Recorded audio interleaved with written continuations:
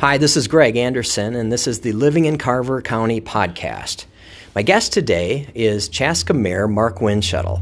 Mark, I'm delighted to have you here. We're just going to get rolling because I know we've had some scheduling conflicts, and so I just want to get right into it. Before we get going, if there's people that have maybe been living under a rock and they don't know who you are, can you give us a little bit of background and where'd you grow up and how is it that you ended up to become Mayor of Chaska? So again, my name is Mark Windschuttle, and I've been the mayor of Chaska for, I'll be starting my 11th year next year. I'm in an odd year because I was elected in when the current mayor had to step away because he got a different job and wasn't able to do both. So I'm kind of in the odd year guy. So only guy to be sworn in Chaska twice in 1 year. So that's I have that record to hold. But I've really been kind of around this area for a long time. My family moved from New Ulm to Chanhassen in 1960. And I've really hardly ever left the zip code too far. So I've really been around this area for a long time. My real job, as I tell everybody when I talk to them, I was a firefighter in St. Louis Park for 27 years, retired as a chief there about 5 years ago now. So got involved with the mayor just primarily because I started looking at this special election for a mayor. And I thought the city council was going to appoint. Then they changed and decided to have a special election, and wasn't sure there was going to be anybody else running. And I threw my name in, and the next thing you know, I'm the mayor. So there's a real down and dirty of my lifetime here. So was that one of those deals like on the old shows with the military when they were looking for a volunteer and some guy wasn't paying attention and the line moved back and you were the last guy standing? Yeah, kind of was that. Yeah. One, so okay, but it's really it's been a lot of fun, and it's really hasn't been as challenging. Like I don't get phone calls all the time. It's never been as bad as I kind of envisioned when I first started. Okay, well that's good. So now you went to Chaska High School, right? I am. I'm a 1973 graduate of Chaska. So very excited that our high school football team just won the 5A state championship. I've been waiting a long time for that one. So well, I think the over-under on when you were going to slide that in was 2 minutes, so you were only over by about 25 seconds. Well, I got to add it. You brought up Chaska High School, so that was it. a lob for you. That was a lob for you. Yeah. Now, I swung and I hit a home run. And you had a jersey, too. Because I still had my high school jersey. You're like 53, so you were a linebacker. 52. Yep, okay, so linebacker. Linebacker. Yep. So I did. I first brought it out. They had on Thanksgiving Day. The high school had. They called it alumni. They invited all the alumni to come and show up. And I thought, I don't have time. And then I got everything done. We were all good. So I decided I'll just run over there for a little bit. And they were still actively practicing. And I thought, I showed a couple people I had that jersey on. Everybody got a big kick out of it. So so then all of a sudden they stopped the practice. They were done, and they came over and they said, we'd like to have all alumni come out on the field. So cool. So we walked out there, and the coach said a few words to the players and, just kind of gave them their pep talk a little bit. And then he said, well, we'd like to go around and introduce all the alumni. I thought, well, that was kind of nice. And well, I was clearly by far the oldest alumni there. I mean, they were talking like 16s and 14s, and I'm thinking, I didn't even recognize any of them kids, And then it came to me, and I lifted up my shirt and showed them. I said, 73 graduate, game-worn jersey. And, I got a big roar out of them. Oh, so fun. that just kind of started all the fun about it. So. Well, that's been a really cool thing. That's really been a nice enhancement to the community, the whole change in the culture and everything that started really with Lampert, didn't it? I mean, in terms of the program, I think it really he started getting a turnaround. They went through when we split schools. Obviously a bunch of people. All of a sudden you take a good program, you split it in half, and now it's a mediocre program. And it took a few years, but I do think that Lampert got it back on its tracks, and then now they just been gradually been able to build it and build it stronger. Yeah.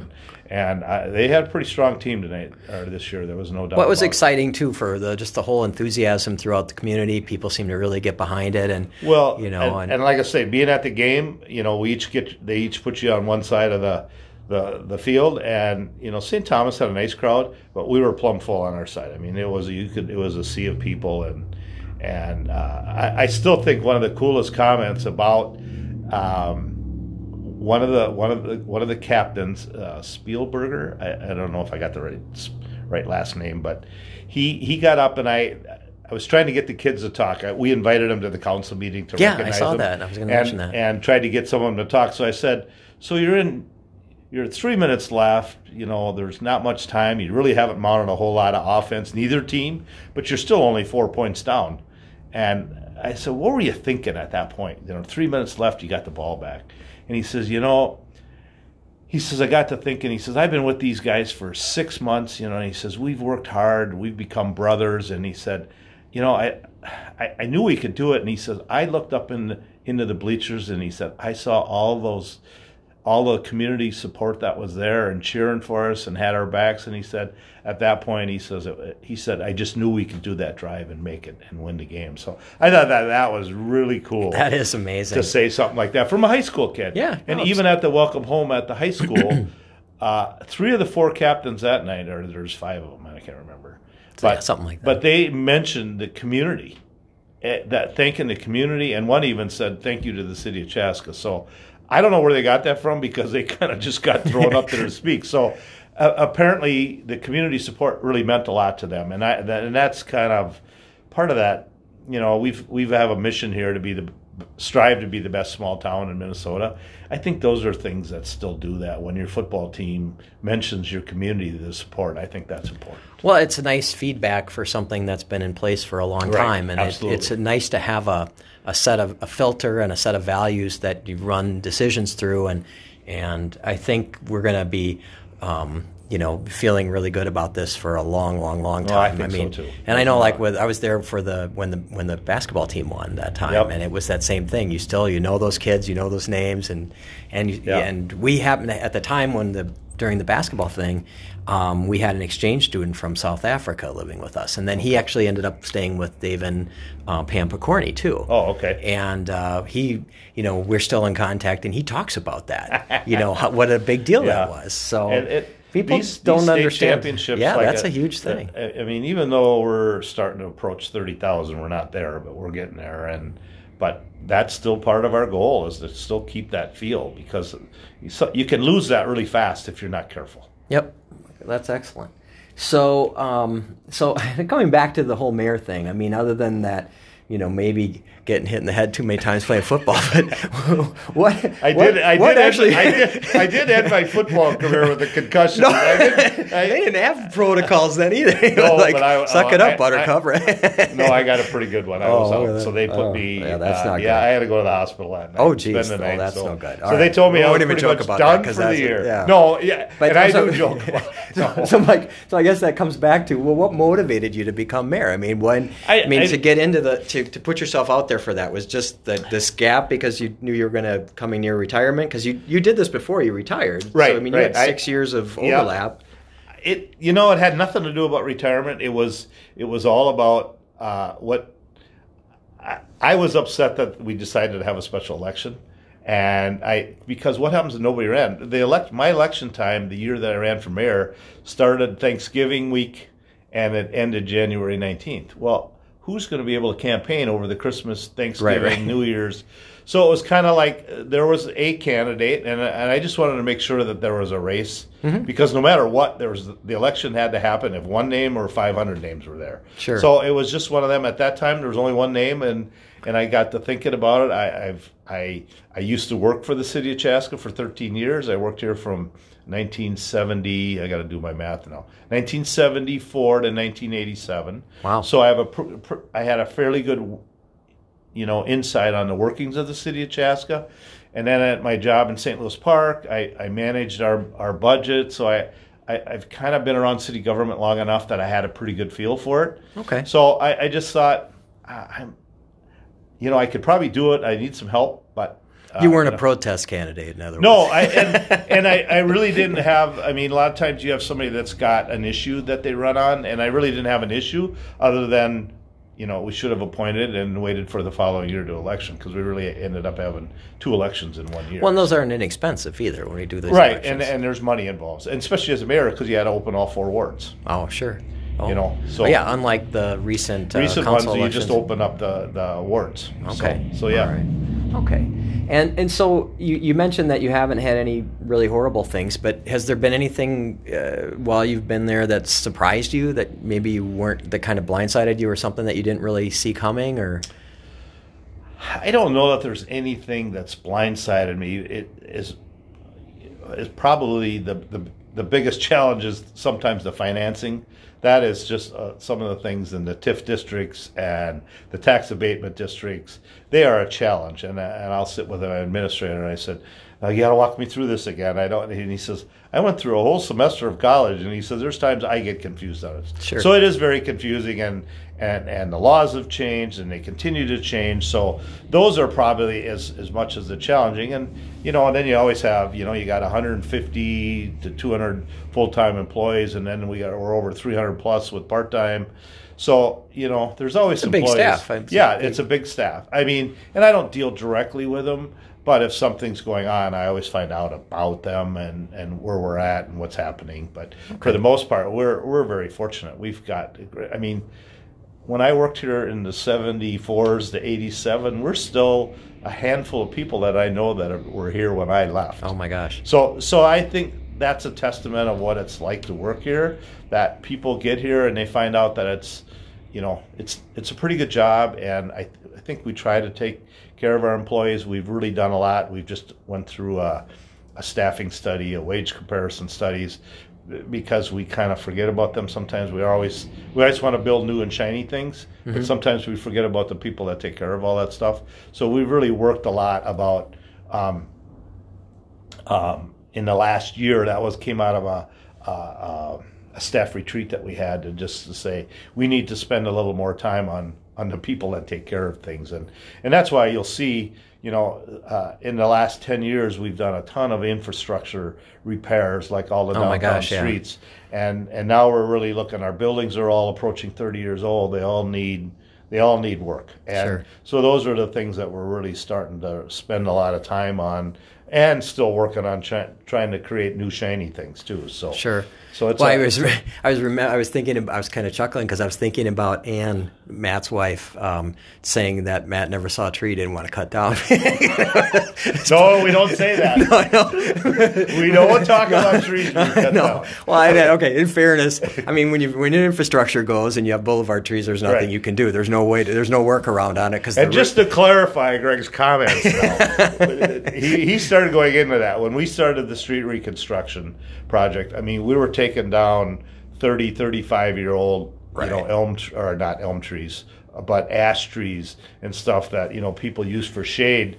But, by the time you go in there and dig down, get to the utilities, the roots are all cut. Yeah, and the roots, people forget that the root system's as big as the canopy, and so when you've got infrastructure, you've got sewer and water, you don't have a choice. And the other part of it is part of the issues that we had is we plant those trees, and then the roots would push all the sidewalks up, and you couldn't walk down the sidewalk. So it was kind of a twofold thing. Yeah. So we had to correct some things, but the thing that we found out about trees is the trees look great on the outside, but if you bore into them, they're hollow in the middle. So their end of life is coming sooner than most people. I didn't mean to pick a. I didn't mean to open Pandora's box on the tree thing. I was just joking. What's interesting, I want to finish that. What's interesting about the trees is that now when we do a street reconstruction, people understand it because they've seen what's happened the last 10 years and how much nicer all of this is. And I could even throw you more history. Back in the 74 to 87 when I worked here, when Dutch elm hit, our streets were we had canopy-lined streets with these beautiful elm trees, and we would go in and take a whole block in a day. Sure. And people would come home from work and they'd go, what the heck happened? So I've been through the tree things. Oh yeah, and remember St. Peter when the tornado went through too. Absolutely. I mean, they had these beautiful connecting trees, and it was just.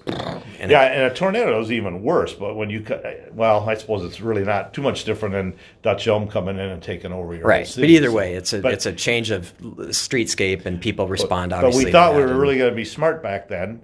And said, well, we'll plant these ash trees because they're really solid. Well, now here comes emerald ash borer.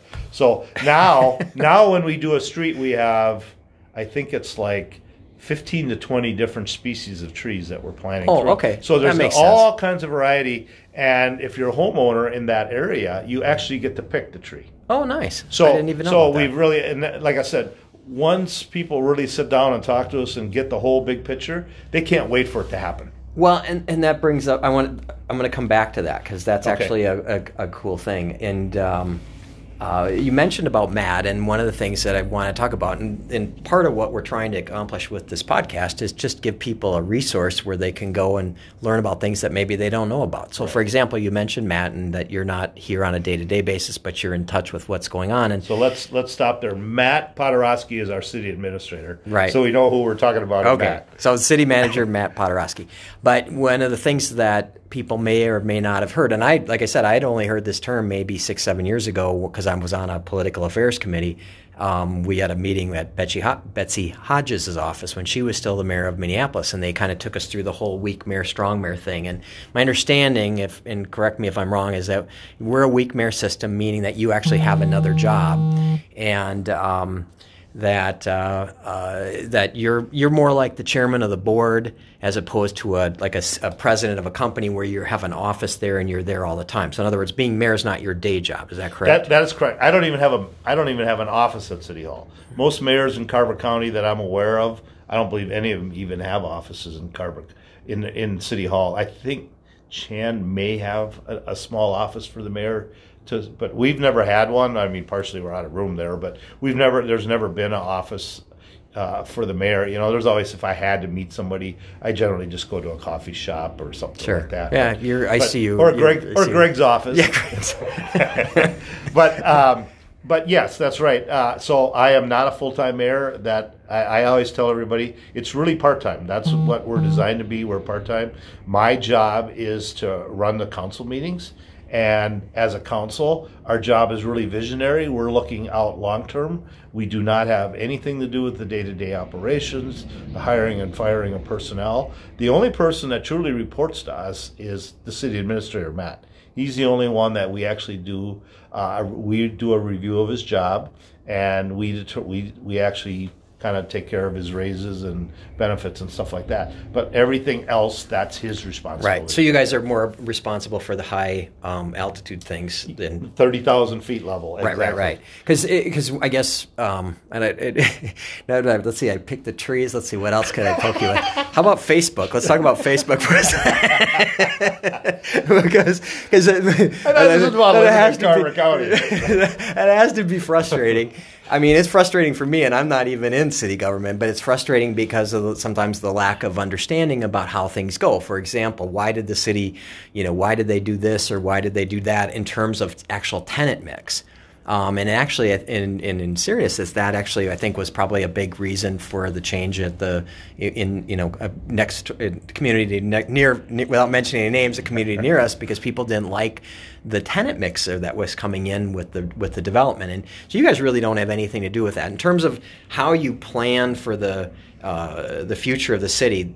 Talk a little bit, just kind of not into the real deep weeds, but maybe just a little bit of how you guys set a vision. And like people don't know, for example, what a comp plan is. So can you just maybe talk a little bit about that, because it speaks to your role as a visionary committee. So we're, and I don't even know if we have yet, but we would be completing. You're always about 20 years out when you do a comp plan, and it's basically, it just tells you how your city's laid out. So we're starting to fill up. We really only have the southwest Chaska area to really say what's happening. The rest of our city is developed, and it is what it is. So basically what you do is you take a piece of property and you lay it out and said, well, this is going to be residential.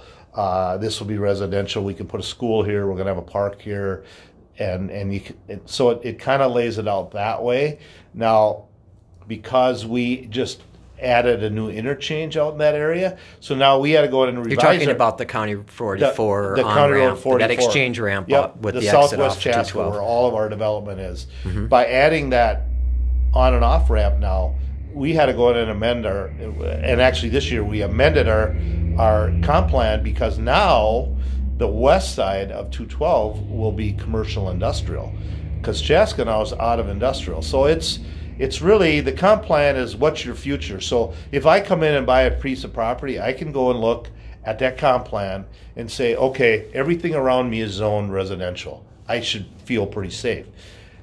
Sometimes people move into a developing city and say, oh, this is a great spot. There's 12 acres of undeveloped land right there. Well, like on the corner of Pioneer Trail and Highway 41. Yeah, like 20 years ago. Exactly. Yeah. So, so that sounds really great, but if you'd go look at the comp plan, you'd see that that was set up for commercial or industrial or something, to know that it's not going to be undeveloped in a growing city right on the hub of two major highways. So the comp plan is really there to say, where are we kind of headed in the next 20 years? Can you change it? Absolutely. But it is a big deal, and it needs approval by the Met Council. I think your ride is coming. Yeah. Oh, I hope not. Not that one. Not that one. Not that one. But the Met Council still has to approve these. They have to be submitted to the Met Council. So if they see something they don't like, or you're bringing in some sort of an industrial hazardous material thing, they're going to have some conversations with you. Sure. So it's not something we just dream up by ourselves. It's really thought out. And, cities like us that's been around for a long time, we've been doing these forever, so it's not like anything new. But every 10 years you revise them. So sure. And so people, like for example, the growth that's happening now, this was preordained. I mean, Right. this isn't an arbitrary accident or a function of a free market. This is extensive planning, and we're going to dive a little deeper into the comp plan thing and the with Met Council. I'm going to spend some time with Matt, but I'm one of my future podcast guests will be a representative from Met Council, so we'll talk about that, so we can come back and listen to us again.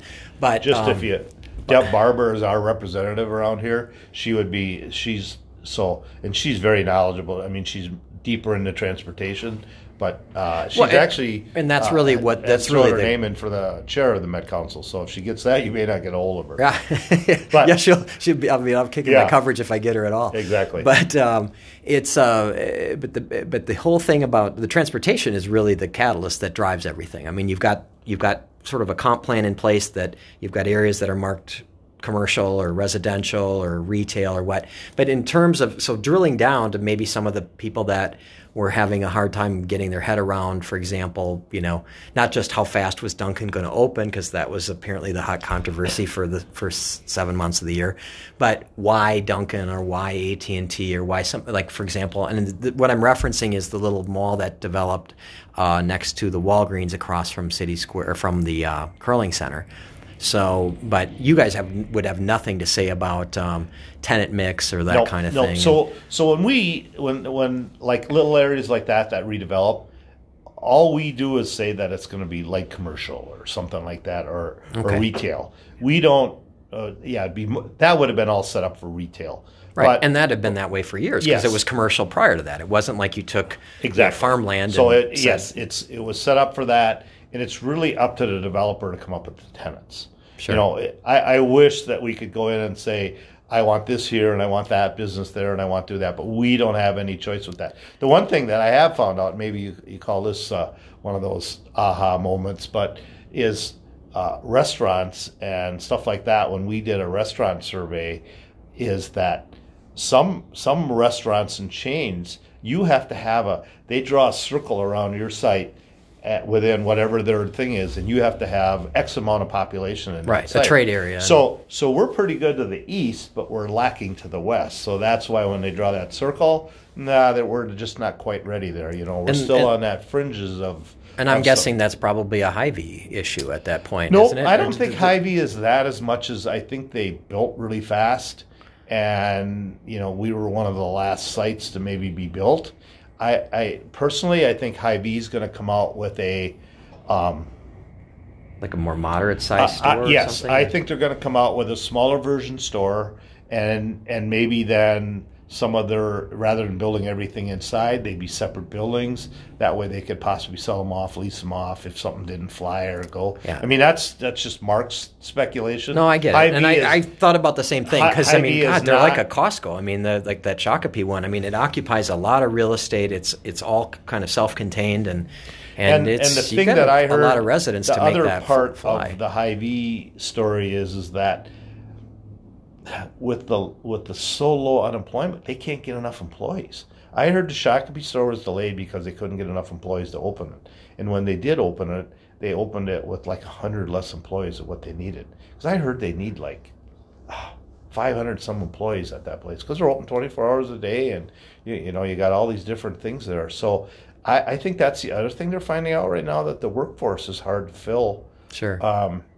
You know, without them spending a ton of money. So I think that's why I think you're going to see just a different version of the store.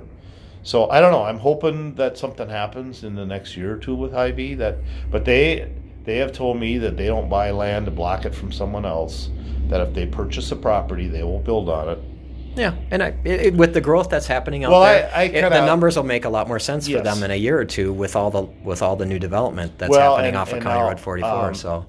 But I mean, you know, the thing is Norwood has closed their grocery store. Mm-hmm. Victoria doesn't have a grocery store. If they really look at that, and with that intersection, that's the gateway to the west. So there's a lot of people that could be pulling in there off, coming home from work, grabbing groceries and heading home.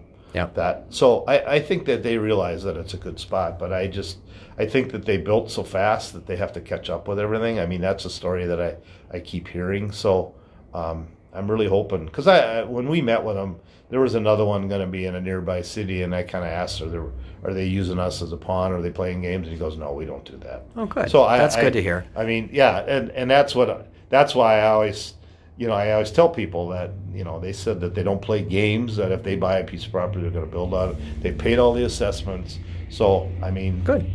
So, yeah, it's just a matter of when they decide they want to go forward. So I think part of it is there's some road work that's going to be done around in that area that will connect this Southwest Chaska that we talked about. And I think in the next year or two, I see that being done. We're still trying to acquire some properties. We need one piece of property that to finish that roadway through there, and unfortunately the owner passed and the wife is in a Alzheimer care unit, so it's kind of challenging. I don't even know. I'm not sure who we're dealing with anymore, but sure. I think they're getting close on that parcel of property. So well, let's change gears a little bit because I want to be respectful of your time. I'd love to have you back. We can do this periodically because there's a ton of stuff we could talk about yet, but we had a pretty good run the last few years. I mean, a lot of stuff going on here that's been pretty amazing. The Ryder Cup, the curling center. I mean, you said big and shiny, and that obviously is there's some pretty good things. You want to take about a minute and a half just to kind of brag a little on the last few years? It's interesting because I try to write articles periodically in the Herald, like quarterly.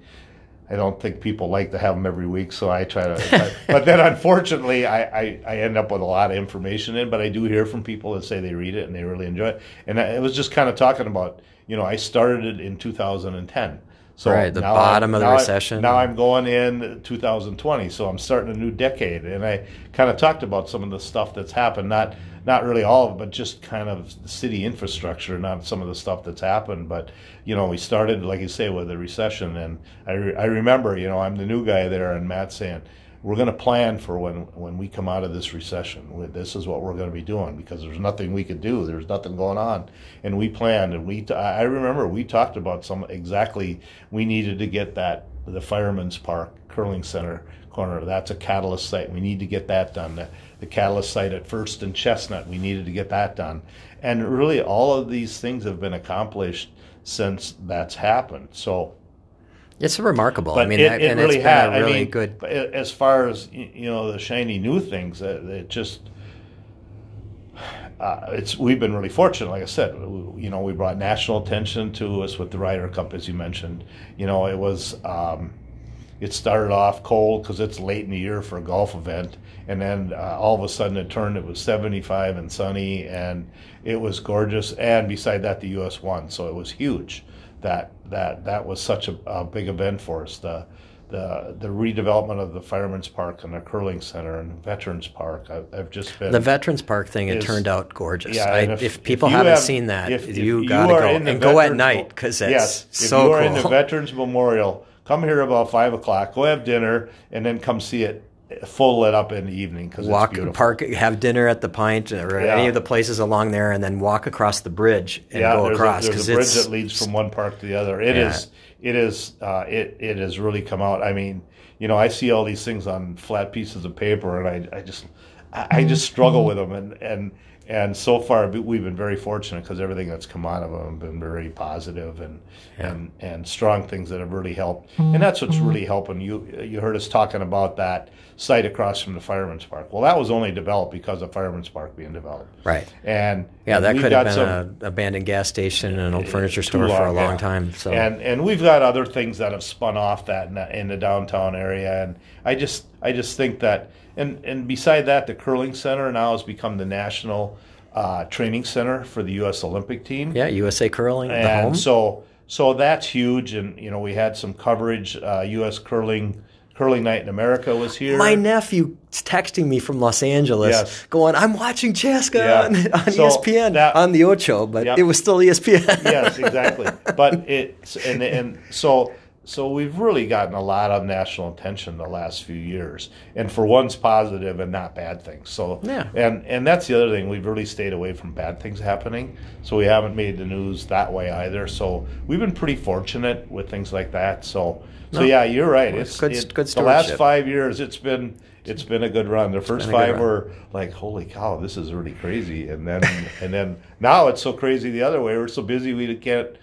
You don't know where to start, or you don't have time to do this and do that. So, fortunate. So one more, two things. One is I understand that you're going to be guest bartending out at the Schramm House. Yeah, there's another new shiny thing that came out. Yes, is a repurposed. It was our old Carver County Public Works site, but it's a beautiful location. Sits up. You guys did a little horse trading with the county to acquire that site. Is that how that worked, or how does it, without too far city into the to weeds? County? So we knew the county was going to sell it. Mm-hmm. We can buy it directly from the county because we're a city. Right. Now, if Schramm wanted to buy it directly from the county, they couldn't. That wouldn't be able to happen. Okay. Because we were able to. I think this is all legal. Hopefully. Well, it's too late now. Yes, Luke's having city attorney's having a heart attack right at this second. But I know it's all on the up and up. I know. But so we were able to buy it, and then we can sell it back to Schramm because cities can sell. Right. Counties, for some reason, there's a weird law in there, and I don't understand. Well, I'm actually talking to Mark Metz, so I'll ask him about because that. Because it's the same thing. Like when you do a project with the county, the cities have to acquire the land; they can't do it. So there's some we're craziness in the deep in there weeds about on that. But so anyways, we've got a local brewery from Waconia that expanded and came down here. Actually, they're in Laketown, next to Waconia. And so they've opened a brewery here, and somehow they asked me to be a guest bartender. So I'm going to be the guest bartender a week from tomorrow. December 17th from 5 to 7 at the Schramm House. So that'll be kind of fun. Yeah. And speaking of beer, this is my last question. Beer's good. If beer's good. What? No, it's only one. It's still early. But if you were, if this is kind of a just nice way to wrap up, is if you could had the time and could sit in the living room of every resident in Chaska and had a beer, what would you want people to know? Imagine we're doing like a virtual beer, right, with somebody in Chaska, and there's just like, I don't know if it's a pet peeve or just something that you wish more people understood. Is there one thing that you just would want people to know, like coming from you? Well, that's an interesting one, but I think that maybe the biggest thing would be is that everything that we try to do, we're trying to do it for the residents. It's not about us. I mean, we're trying to do what we feel is best for the community. I know when we started the downtown redevelopment, we had a lot of pushback. Now they see what's happening and they're going, this is pretty good. But sometimes there's so many things that people don't really fully understand because that it's like they don't know that the sewers are 150 years old underneath there, and there is no pipe left, and the water mains are about ready to fall apart and just rupture, and the electric lines are going to break. So those are all the things that are happening underground that people don't understand are way more important And I know trees are important, but way more important than that tree above the ground. And so I guess if there's that thing to know that we're trying to do what's best, and we're trying to look to the future. We're trying to be that visionary. So the last thing we want to do is handcuff the next set of council members that have to be here. There was one other thing I wanted to say, and I lost it. See, now you got to come back. That was actually a perfect way to end it. Yeah, that's actually a really good way to end it. But it's I'm just it's all right. I'm just drawing a blank on it. But like I said, we're just trying to do what we feel is best, and none of us are career politicians. None of us. I don't see any of us going anywhere but where we are now. And so we're not looking to try to make a name or say something that we don't mean. We're, if we're doing something, we're trying to mean what we're trying to say. And 'cause we live here. I mean, my goal is to walk around. So, I know what it is. The other thing is that I would wish if people really have a question that they come and ask us. I'd much rather them ask that than go to Facebook and ask. That goes back to your Facebook question. Well, yeah, because there's so much misinformation. And there are sites that none of us are on, and they ask these questions, and then somebody else gives them an answer, and they think that's the answer. And more times than not, that's not the answer. Sure. So if you have if there's ever a question, no matter what community you live in, go talk to your council person, or the mayor. Like I said, I put myself out there all over, and everyone says, I don't want to bug you. Yeah, you're around. I say, no, I'd rather you ask me than it just the problem grows and grows and grows. So I always look at it as I personally would rather have you ask me the question than not ask the question. Okay. I may or may not have the answer, and you may or may not like the answer, but I'm going to be fair with you and honest with you and tell you the truth. I know that. So, well, Mark, thank you so much. This was terrific. This was a lot of fun. Thanks a lot for coming in. Thanks, Greg. Appreciate it.